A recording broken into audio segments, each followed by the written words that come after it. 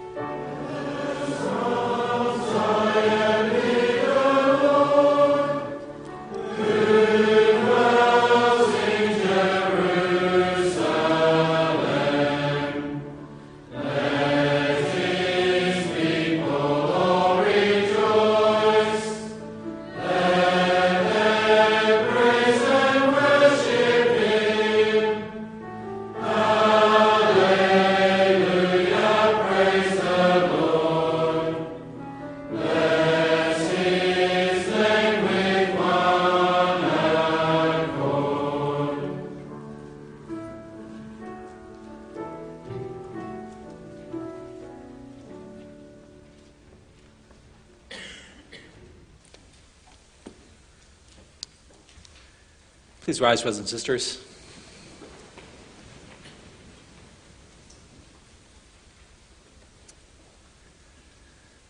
As the people of God, we confess that our help is in the name of the Lord who made heaven and earth. Amen. Receive the greeting of God. Grace to you and peace from God our Father and the Lord Jesus Christ. Amen. Let's sing a song of praise to God. Let's sing together from Psalm 125, the verses 1 and 2.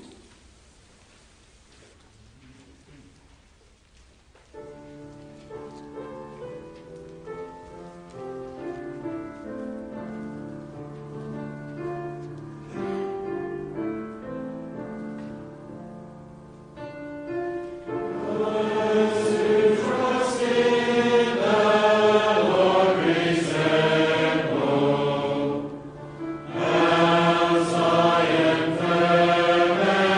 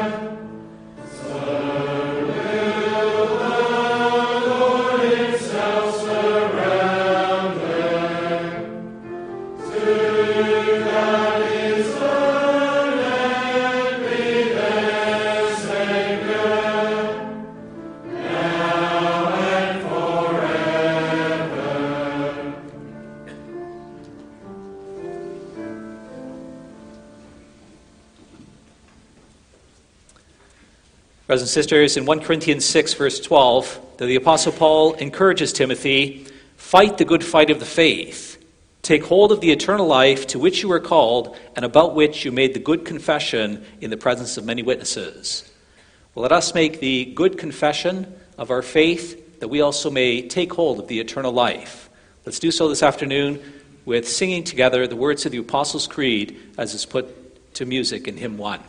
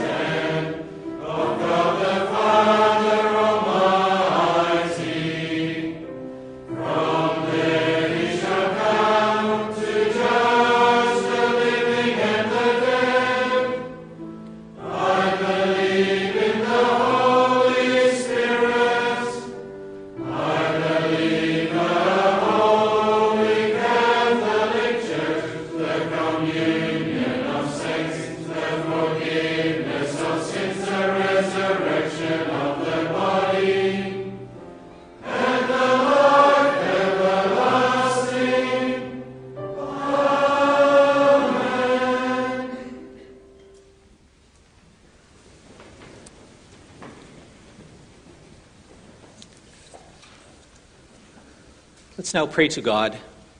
Let's ask God for his blessing.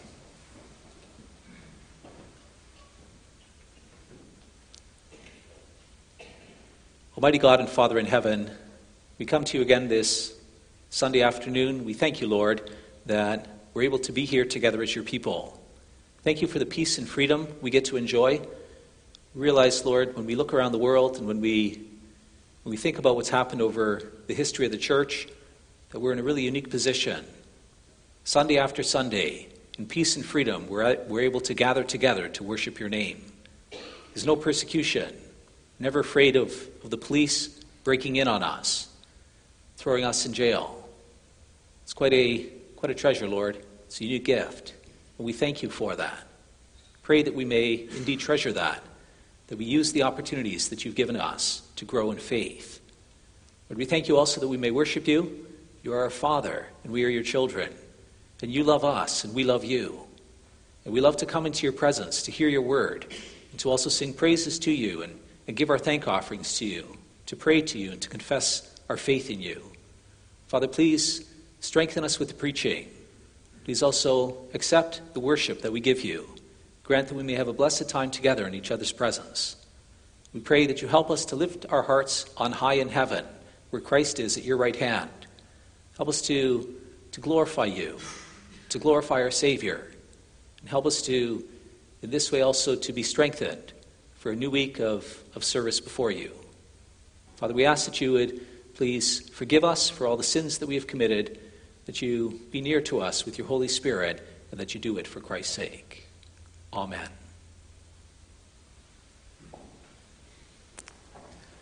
So this afternoon, brothers and sisters, I may preach God's word to you as we find that in the Scriptures. We're going to focus our attention this afternoon on the Canons of Dort, chapter 5, article 14. There it talks about the use of means, that God uses certain means to work faith in our hearts and to bring us into glory.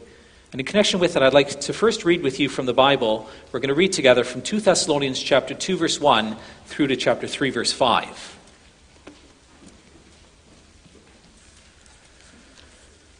So I invite you to open your Bible to 2 Thessalonians chapter 2. You can find that on page 1175 of your guest Bible.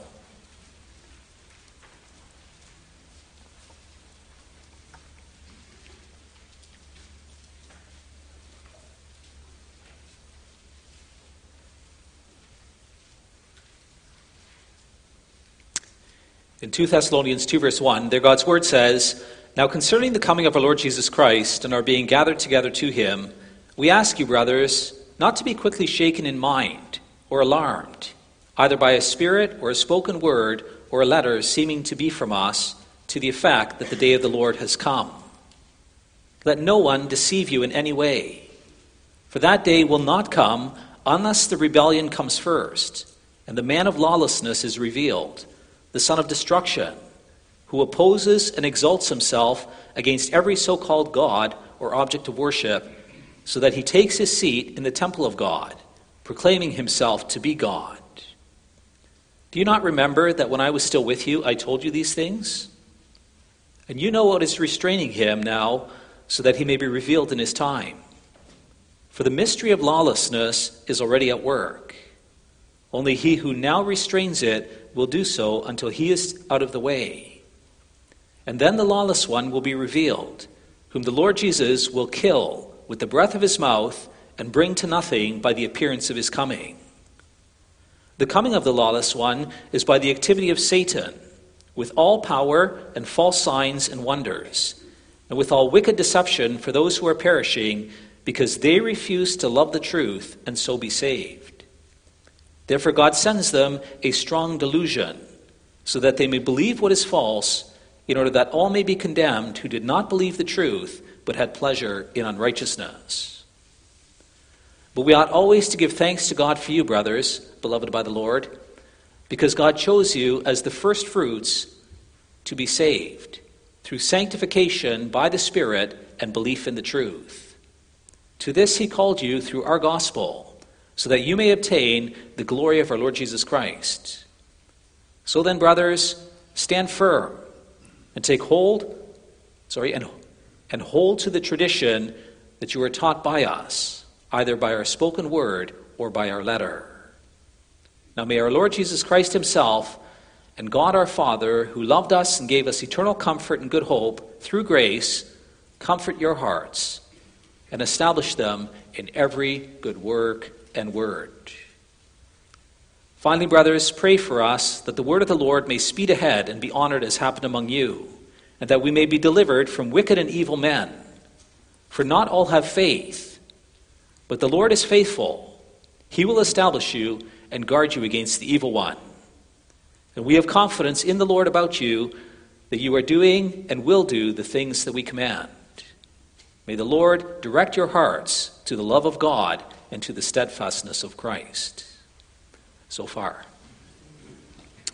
Let's now sing together of the glory of the Word of God, the blessing we receive through it, Psalm 19, the verses 3, 4, and 5.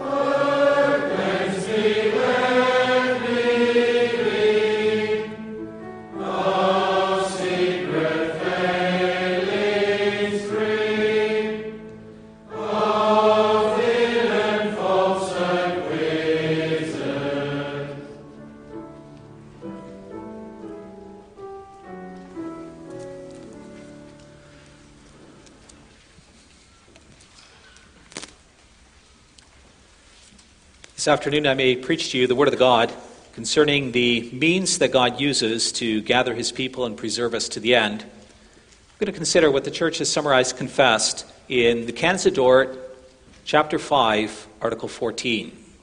You can find that on page 585 of your Book of Praise.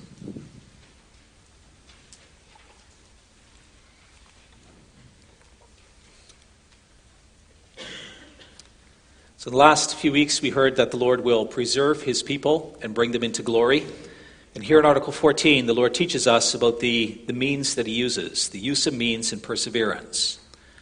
Just as it has pleased God to begin this work of grace in us by the preaching of the gospel, so he maintains, continues, and perfects it by the hearing and reading of the word, by meditation on it, by its exhortations, threats, and promises, and by the use of the sacraments. Then after the proclamation of God's word, we're going to sing together from Psalm 78, the verses 1 through 4.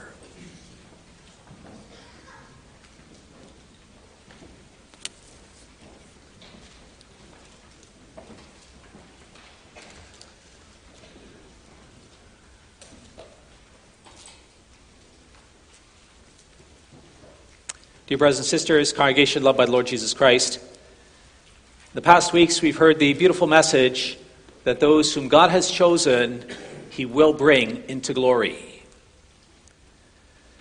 He will preserve his elect, and they will share in eternal life, because ultimately salvation is not our work, but it's the gift of God in Christ. Now, on one level, that's really comforting for us, brothers and sisters. We don't have to worry about the future. We don't have to worry about our eternal glory. Sometimes I have that conversation with people. They're quite concerned for their children or maybe their grandchildren. You see the world in which they live, and they think about how their kids or their grandkids are going to grow up, and they're just deeply concerned because they don't know how it's going to go. There's this increase of lawlessness, and sometimes they have this real worry in their hearts about what's going to happen to their descendants. It's quite interesting. The Lord says, he says, at the end of the day, he says, salvation is my work. It's not your work. It's my work.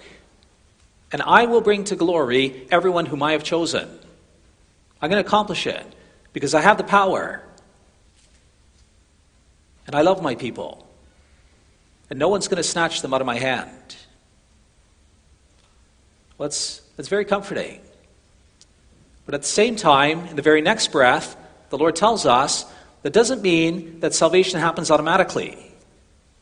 It's not as if it just happens to come about in some people's lives and it doesn't happen to come about in other people's lives. The Lord is very clear that he uses certain means to effect his salvation. We just summarized it here in Article 14. Just as it pleased God to begin this work of grace in us by the preaching of the gospel, so he maintains, continues, and perfects it by the hearing and reading of his word, by meditation on it, by its exhortations, threats, and promises, and by the use of the sacraments. You don't make it into glory as a matter of course, brothers and sisters.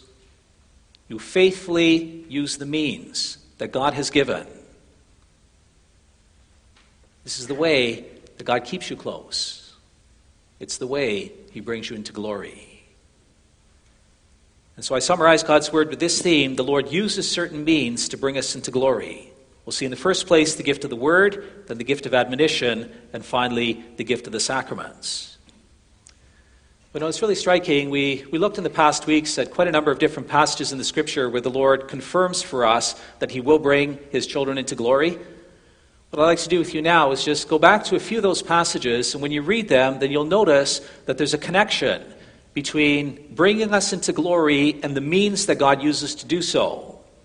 So the first passage I'd like to refer to is John 10, verse 27. There Christ promises that he'll give his sheep eternal life, and his sheep will never perish because no one is going to snatch them out of his hand. But it's very interesting to notice the context within which he says that. He says, my sheep hear my voice, and I know them, and they follow me. I give them eternal life, and they will never perish, and no one will snatch them out of my hand. My sheep hear my voice. They follow me. And these are the ones who no one is going to be able to snatch out of my hand. And we heard this morning that Christ sends down his Spirit to guide his people in his truth. It's when we understand the truth of God's Word, the truth especially about who Christ is, about what Christ has done for us, about our identity in Christ. It's when we understand that truth. That's the means that God uses to keep us close to him and to bring us into glory. And so the implication, what Christ is saying here is we need to hear his voice. We have to hear what he says to us. And that's very striking when you look at what the Scripture says about that. Even the ability to hear is a gift of God. One of the passages where the Lord reflects on that is in Romans 10, verse 13. There Paul makes the point that everyone who calls on the name of the Lord will be saved. If you call on his name, you're going to be saved. But then he wonders about that. How's that possible? How are they going to call on him on whom they have not believed? And how are they going to believe in him of whom they've never heard? And how are they going to hear without someone preaching? And how are they to preach unless they are sent? As it is written, how beautiful are the feet of those who preach the good news. The way you come to believe, the way you come to glory, is by hearing the message. And the only way you hear the message is if somebody preaches. But how does someone come to preach? Well, the young man doesn't just wake up one morning and decide, I'm going to be a preacher, and I'm going to do this. No, it is the Spirit of God who works it in your heart and who leads a young man to that point. It is the Holy Spirit who works faith in a person and who brings a person to the stage, who ordains the person to office and brings them to the stage that they preach the gospel. And so it is God who raises up his messengers. He's the one who sends them out. And when he sends them out, then we can hear the message and we can believe in Jesus Christ. And so, even at this very fundamental level of having preachers, having teachers, the Bible tells us that this is the gift of God in Christ. And it was already that way in the Old Testament. You had the Old Testament prophets. Oftentimes we think of a prophet as someone who receives the word of God and who passes that on to us. That was part of the role of the prophets in the Old Testament. Some of them received these special messages from God, and they brought that to the people. But alongside of that, one of the more central tasks of the prophet is that prophets had the task and responsibility to teach the people what God had already revealed. It wasn't only the prophets, it was the priests, it was the Levites who also shared that task. In Leviticus 10, verse 11, the priests are entrusted the task of teaching the Israelites the decrees that the Lord had given through Moses. Or in 2 Chronicles 17, we have an example of that. In verse 9 there, it tells us certain officials and priests, it says, and they taught in Judah, having the book of the law of the Lord with them. And they went through all the cities of Judah and taught among all the people. And so once again here, the point is that God raises up these teachers. He gives them his word, he sends them to his people, and he gives them the task of teaching the people so that they may believe in him. Well, the implication of this, brothers and sisters, is that you don't come into glory just as a matter of course. Not everybody makes it into glory. We heard this morning that the devil and his demons are powerful beings, and they seek our destruction. We need the Spirit of God to guide us in the truth so that we persevere to the end. And the Spirit uses the truth of God's Word to make that happen. And so it's a real responsibility that we use the Word. In the first place, that we're present for the preaching, and that we listen to the preaching. There's some people who skip church occasionally. There's some people who skip church regularly. And there's some people who are hardly ever in church. Well, being a Christian, it's not a static thing. Relationships are never static. They're always dynamic. They're always moving. Either you grow closer to a person or you grow further away from them. Either grow closer to the Lord or you grow further away from him. And if you're not present where his word is being proclaimed, if you don't hear the message of the gospel, if you don't submit yourself to the preaching, this is the primary means that God uses to draw you to him. And so if you're absent, you're not going to hear the message. You're not going to grow in that relationship with your Father. You know what's going to happen to you if you're not faithful in worshiping? Well, you're not only going to rob God of his glory, he made you for worship, but you're also going to drift. Maybe slowly, maybe more quickly. You know, culturally, you might be a Reformed Christian. You might identify yourself as a Reformed Christian.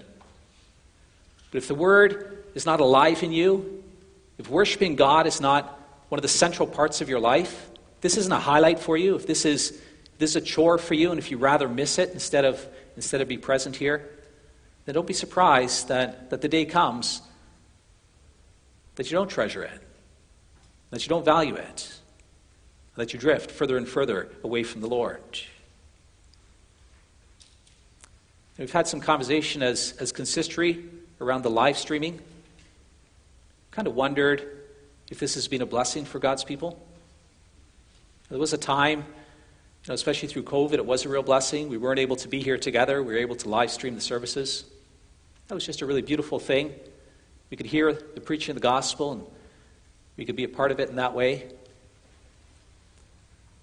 But since then, it's one of the striking things is, since that happened, we don't have the same number of people in our worship services that we used to.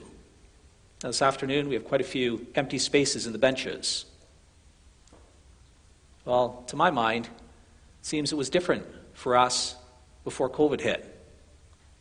There seemed to be more people in church. Maybe it's just my impression, but that really seemed to be the case. And you really have to wonder if years from now we're going to look back one day, we're going to say, COVID was a time where things changed in our churches. It wasn't as important to people to come to worship. They were more comfortable being at home. And one thing led to another. If you're more comfortable at home, you don't make the effort to be there. You're not there as much as you wish to be. It's really a heart issue. If you're not there because you don't wish to be, then over time, you become more and more isolated. And then it's easier not to come. And eventually, then you don't come. We've had a few people who've withdrawn their membership from our churches, from our church. And, initially it was easier just not to be here. And at some stage, they withdrew altogether. The Lord calls us. He says, you come to worship me. You do it twice on a Sunday. I want to meet with you. I want to have fellowship with you.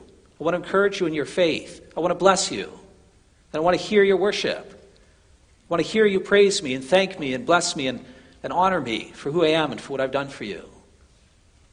And as God's people, this is one of the great treasures we have, brothers and sisters. We're allowed to be here. May the Lord work it in our hearts that we treasure this time, that we take his word to heart, and that we live it out. It's not just the preaching, it's also in our personal lives. And one of the greatest gifts that God gives us is that we have the opportunity to read his word personally and privately, and also as a family, to be encouraged, to know the Lord and to walk closely with him. Something that God gave Moses, he gave his laws to him to teach the people so that they would fear the Lord and that they would receive a long life from him. We read about that in Deuteronomy 6 verse 1. And then we're told that parents have the responsibility to also pass this along to their children. Deuteronomy 6 verse 7, and these words that I command you today shall be on your heart. You shall teach them diligently to your children, and shall talk of them when you sit in your house, when you walk by the way, when you lie down, and when you rise. If you think about it, brothers and sisters, you can't give faith to your children. You can't save them. That's the work of God, the Holy Spirit. He's the only one who saves his people. He's the only one who can work conversion.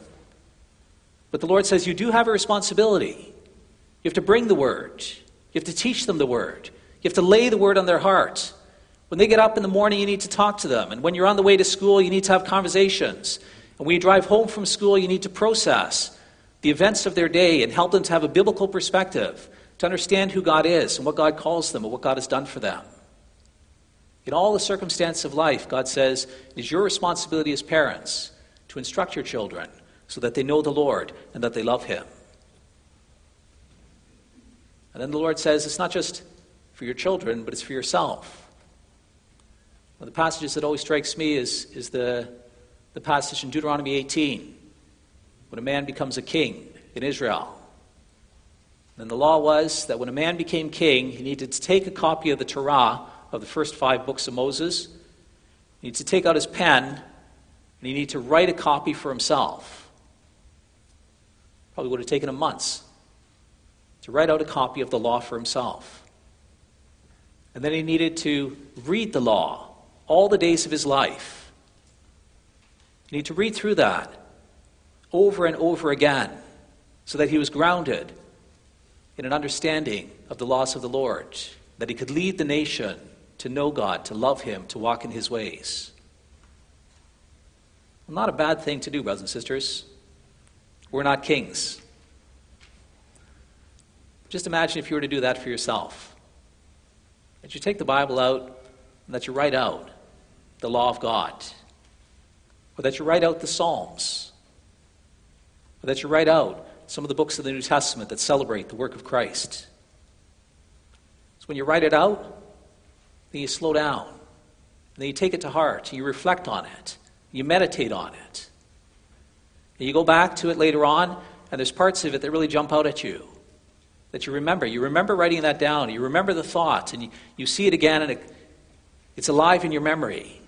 It's something that affects your outlook and your understanding and your perspective. Well, what a great gift of God to give to the King. What a great gift that God gives to us. If you take some time, it might be a great blessing, a great way to grow in faith before Christ. In this regard, maybe if I can use the opportunity to reflect just one more time here, brothers and sisters. There used to be a time when a family sat down for a meal and did devotions together in morning and evening. Dad used to read the Bible, start in Genesis and read all the way through to Revelation. Over the course of the years, the children would hear the Bible over and over again. And it would just be this deeply settling thing where you hear about who the Lord is, and you hear about what He's done, and you're reminded over and over again of God's work among His people and of the salvation that He's accomplished for us in Christ. Well, these days I hear little snippets from different people, and I have to wonder if it still happens, brothers and sisters. Dad's often up before the kids are up. He's gone off to work. Sometimes the rest of the family, they wake up at the last minute, they wolf down some breakfast, and they run out of the house, and there's not really a lot of time for devotions. And sometimes I chat with people, and they tell me that they never in their life have they read the book of Leviticus. They've never read 1 Chronicles. They've never read the Minor Prophets. There's whole sections of the Bible that they've never looked at. Or sometimes people tell me that they're so busy that the way that they do devotions is they get a verse or two on their phone and they read a verse and that's their meditation for the day. And then you wonder, if you don't spend time in the Word, if you don't take the Word to heart, if that's not where you live, then how are you going to grow close to the Lord? How are you going to know the Lord? How are you going to understand what He's done for you in Christ, what He calls you to do, how He wants you to love Him and to respond to the gift of His grace that He's extended to you in Christ? It's as you regularly spend time in the Word that your views, your perspectives, they're shaped and formed, that you know God, that you love Him, and that you walk with Him.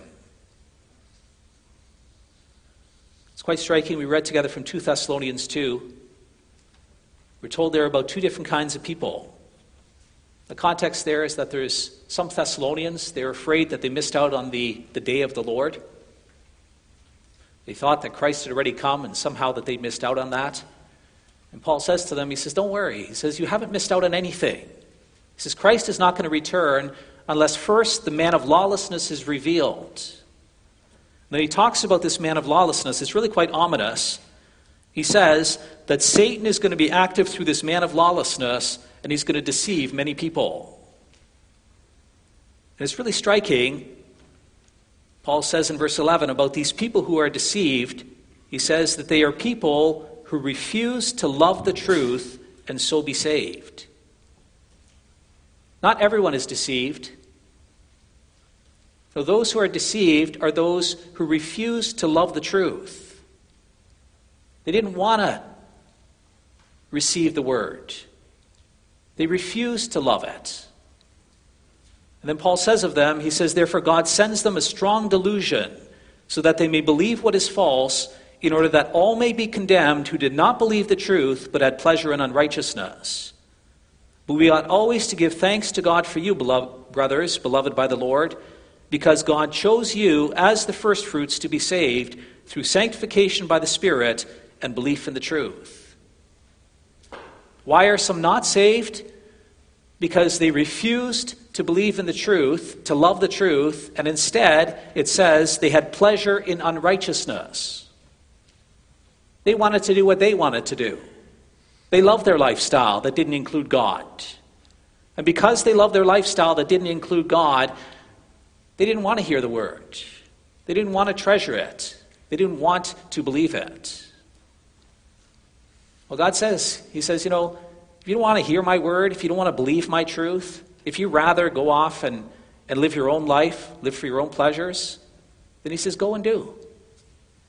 If that's who you want to be, then in the end, he says, I will confirm you in that. The day's going to come where I'm going to send a powerful delusion. And if you decide that you'd rather have pleasure in unrighteousness, you'd rather go and live your own life for your own pleasures, and you reject my truth, then God says, in the end, you're going to believe that delusion. And you're going to fall away from my service. But then the Lord says it will also be very different for others. God chose some to be saved through belief in the truth and sanctification through the Spirit. Those whom he chose, he brings close to himself through his word. It's by believing that God brings you into the kingdom. It's when you hear the truth, when you treasure it, when you take it to heart, that you share in the eternal kingdom of God. That's why in the first verse of 2 Thessalonians 3, Paul continues, finally, brothers, pray for us that the word of God may speed ahead and be honored. Since it's the word that God uses to bring his people, he says, pray that that word may go out. Pray that other people can hear it and that more people can be brought into the kingdom. And he ends off with this great word of comfort. He says, but the Lord is faithful. He will establish you and guard you against the evil one. Here you have one of these other great promises that the Lord takes responsibility for his people. He brings his people to glory. And the means that he uses to do that is through his word. It's as his word goes out, as his people believe the word, that they share in his eternal glory. And so you see the importance of the word, brothers and sisters. Christ uses the word. The Spirit guides us in the truth. And that's how we share in the eternal glory of God. And then the Lord teaches us, it's not just by means of the word, it's also through the blessing of mutual admonition. Our Father's been so kind as to put us into a body. And the way we make it into glory is through the body. It's through helping each other. You know how it happens, real life? We're attracted to sin. Usually we can see sin in the lives of other people, but we're quite blind to sin in our own life. Or maybe we do see it, but if we do see it, then it's just something that we know deep down, maybe we shouldn't be doing this. But then there's lots of reasons why we can excuse that and why we minimize that and why we let it happen in our lives. But then it's a real gift of God that He puts us into community. And that when the people around us, they're able to see much more clearly what's really going on in our lives. And so the Lord, He puts these people in around us who call us out. In Galatians 6, verse 1, that's the calling. It says, "Brothers, if any one of you is caught in transgression, you who are spiritual should restore him in a spirit of gentleness." You see your husband or wife falling into sin, you don't let them go, but you call it out on them. If you see your son or daughter that something's going on in their life, then you assist them with that. You admonish them. Gently, God says, in a spirit of gentleness, gently, you speak the truth to them, and you help them to see it for what it is. That's the calling of the well-known passage, Matthew 18. If your brother sins against you, then go tell him his fault just between you and him alone. That's saying we have to help each other. We really need each other. And he's given us such a treasure in each other. Then the most important thing is that we have the humility to accept it. That when someone comes to you, that you're willing to hear what they have to say. That you actually take it to heart. You actually work with it. Because if you don't, brothers and sisters, then sin, it festers. It becomes more deeply seated. And it causes estrangement and isolation.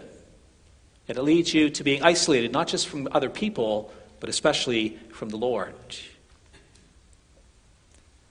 If you're a part of a healthy family, if you're part of a healthy church, then you listen to the people around you, and you encourage each other, and you love each other, and so you admonish one another, you build each other up to walk in the ways of God. Yesterday we were at this fellowship weekend. We're reflecting on how it is that some people come under demonic influence.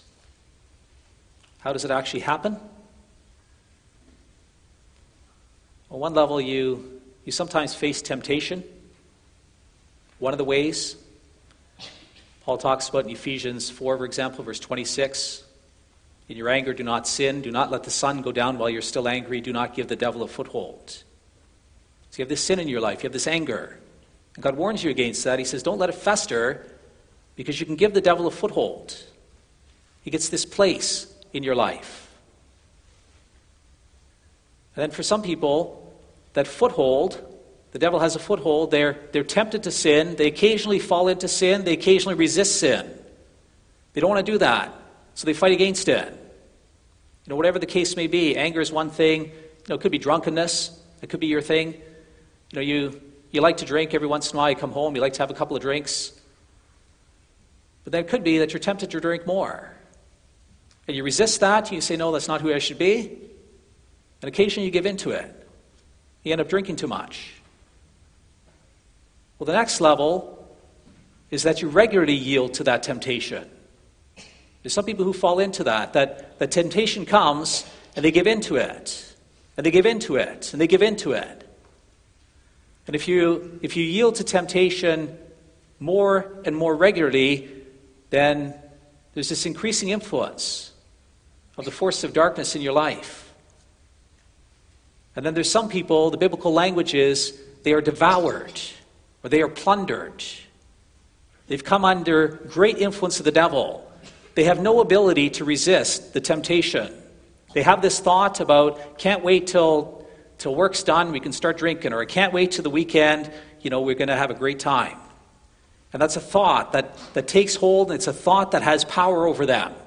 And they have no ability to resist that. It's something that dominates their lives. And at times it goes to the next level. The last level is when they talk about demonization. The biblical word the Bible doesn't actually speak about demon possession. It doesn't talk about demons possessing people. That's not the language of the scriptures. Maybe a better translation would be demonization, where someone comes under the influence and power of a demon. Well, the Lord, He doesn't want that for us, brothers and sisters. He wants to save us from temptation. He puts us into community of people. And when we start to see these things in the lives of those around us, then He says, we call it out. We admonish one another. We encourage each other.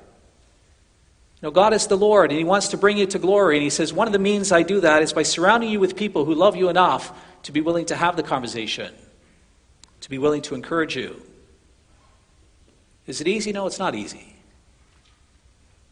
No discipline is pleasant at the time. But in Hebrews 12, verse 10, a few verses later, we're told that God disciplines us for our good so that we may share in his holiness. He wants to bring us to glory. He wants us to share in his holiness. And to that end, he indeed disciplines us through the people he puts around us. Well, do you understand, brothers and sisters, the love that the Lord has for you? Understand that those whom he has chosen, that he will bring into glory? And do you also understand that you have a responsibility in that regard? That the Lord calls you to use the means that he's entrusted to you so that you too may share in his eternal glory? Now, the final tool that he uses to communicate his grace to us, to keep us close to him, is the gift of the sacraments. Next week, Sunday, if the Lord's willing, we get to celebrate the Lord's Supper. It's one of the great ways that God keeps us close to him. By nature, we focus our attention on ourselves. It's possible you hear the sermon this afternoon. There's a certain admonition here. There's a calling here to be faithful in worship, to be faithful in reading your Bible, to be faithful in admonishing each other and paying attention to the admonition that you receive from others. And then you focus all the attention on yourself. You think, oh man, how have I failed? No, this is wrong, and that's wrong, and this is wrong, and that's wrong, and I don't know anymore. And then the Lord gives you the sacrament. And he says, it's not about you. It's not about who you are. It's not about what you have done. It's about who Christ is. It's about what Christ has done. It's in the sacraments. We take the attention off ourselves and we focus the attention on our Savior. And we believe that Jesus Christ has the power to rescue us. And we believe that he can bring us into the kingdom. And we know that he can forgive us all our sins. He can take the guilt away. And he can recreate us through his Spirit to make us into new people. And so the whole point of the sacraments of baptism and the Lord's Supper is that we take the attention off ourselves and that we focus our attention on our Savior and who he is and what he has done for us. And it's as we use the sacrament, if you come to church next Sunday, if you take part in the Lord's Supper, you witness the Lord's Supper being celebrated. And if you remember your Savior, it's about Christ, it's about who he is and what he's done, then deep in your heart you can have the assurance that God will bring you into glory. He will accomplish what he sets out to do. It's not because who you are, but it's because of who Christ is. Well, let's use the means, brothers and sisters. Let's trust God to accomplish his good work in us. It's really beautiful the way that the apostle finishes off the section that we read here this morning. He says, and we have confidence in the Lord about you, that you are doing and will do the things that we command. May the Lord direct your hearts to the love of God and to the steadfastness of Christ. That is our only hope. Amen. Let's sing together. We're going to sing from Psalm 78. And we read again we're going to praise God for the encouragement that he gives us to also speak of the beautiful things he's done for us to our children and their children. Psalm 78, the verses 1 through 4.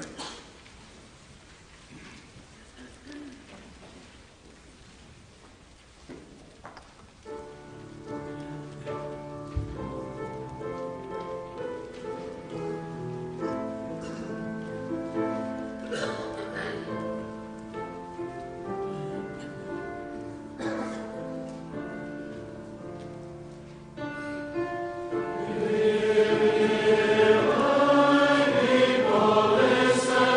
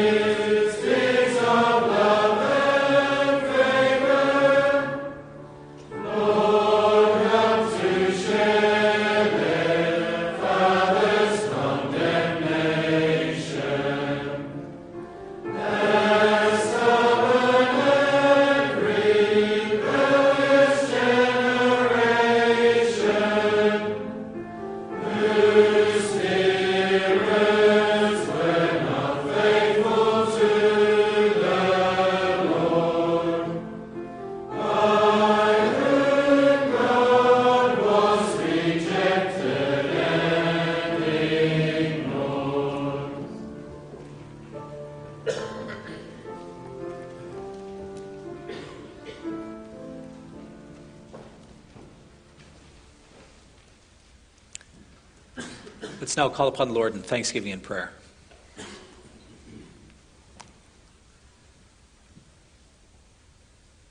Our Father who is in heaven, we thank and praise you, Lord, that you are the one who takes responsibility for our salvation. You're the one who chose us in Christ before the foundation of the world. You're the one who allowed us to hear the message of the gospel preached to us. You work faith in our hearts through your Holy Spirit. You preserve us through to the end. Lord, we honor you, that you are so kind, that a people who have rebelled against you, you still want to have relationship with. You take us upon yourself to secure that relationship.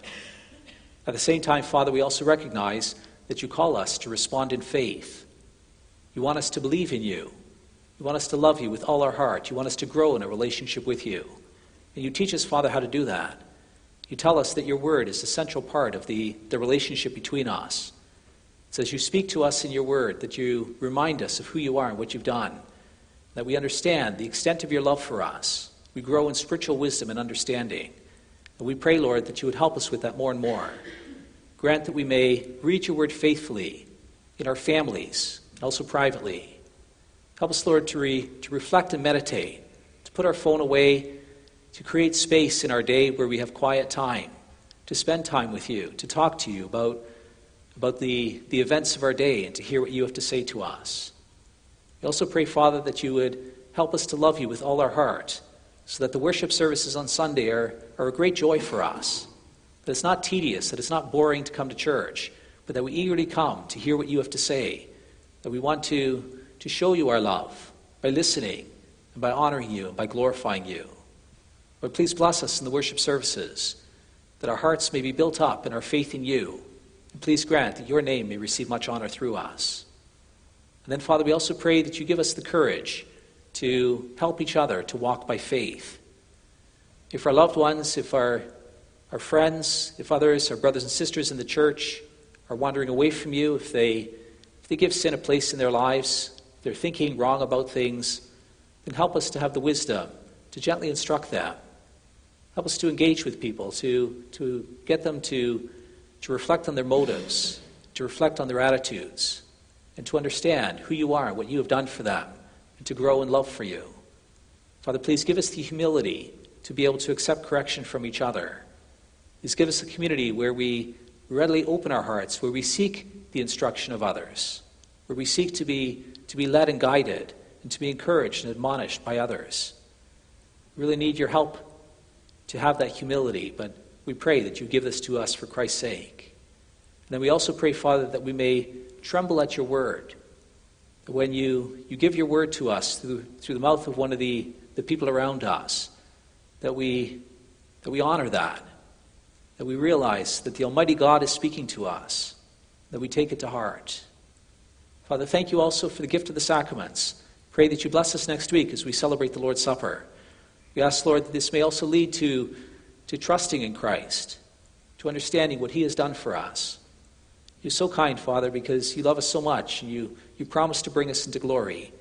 And we pray then that we may use these means faithfully, so that we may continue to grow in fellowship and relationship with you. Father, thank you for our church. Thank you for all the love that you've put in our hearts for one another. Thank you for all the work that happens. So many parents who faithfully raise their children. So often it happens that we encourage and build each other up in the communion of the saints. What a treasure from your hand. What a gift that you've given so much spiritual maturity to us. Help us to continue to grow with you and with each other.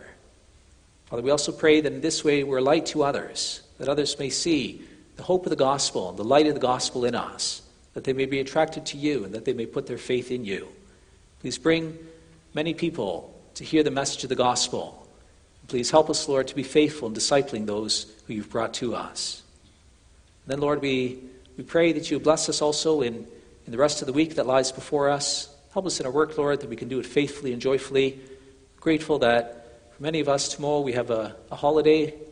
Pray that you would bless us during that time, that we can have good fellowship with family members or friends. Lord, we're thankful for all the rich blessings that you entrust to us time after time. Bless us also later this week. We're hoping to hear a presentation about the work that's going on in PNG. We're thankful, Lord, that also this morning and afternoon we can take a collection for that work. We pray for your continued blessing. We ask, Lord, especially that you be with the Indigenous pastors, that you bless them as they faithfully proclaim your gospel to your people. Grant that the work may go on. Grant that your people may put their faith and trust in you, that they walk in your ways, that they understand your grace, and that they know you more and more. Father, we pray these things for Jesus' sake. Amen.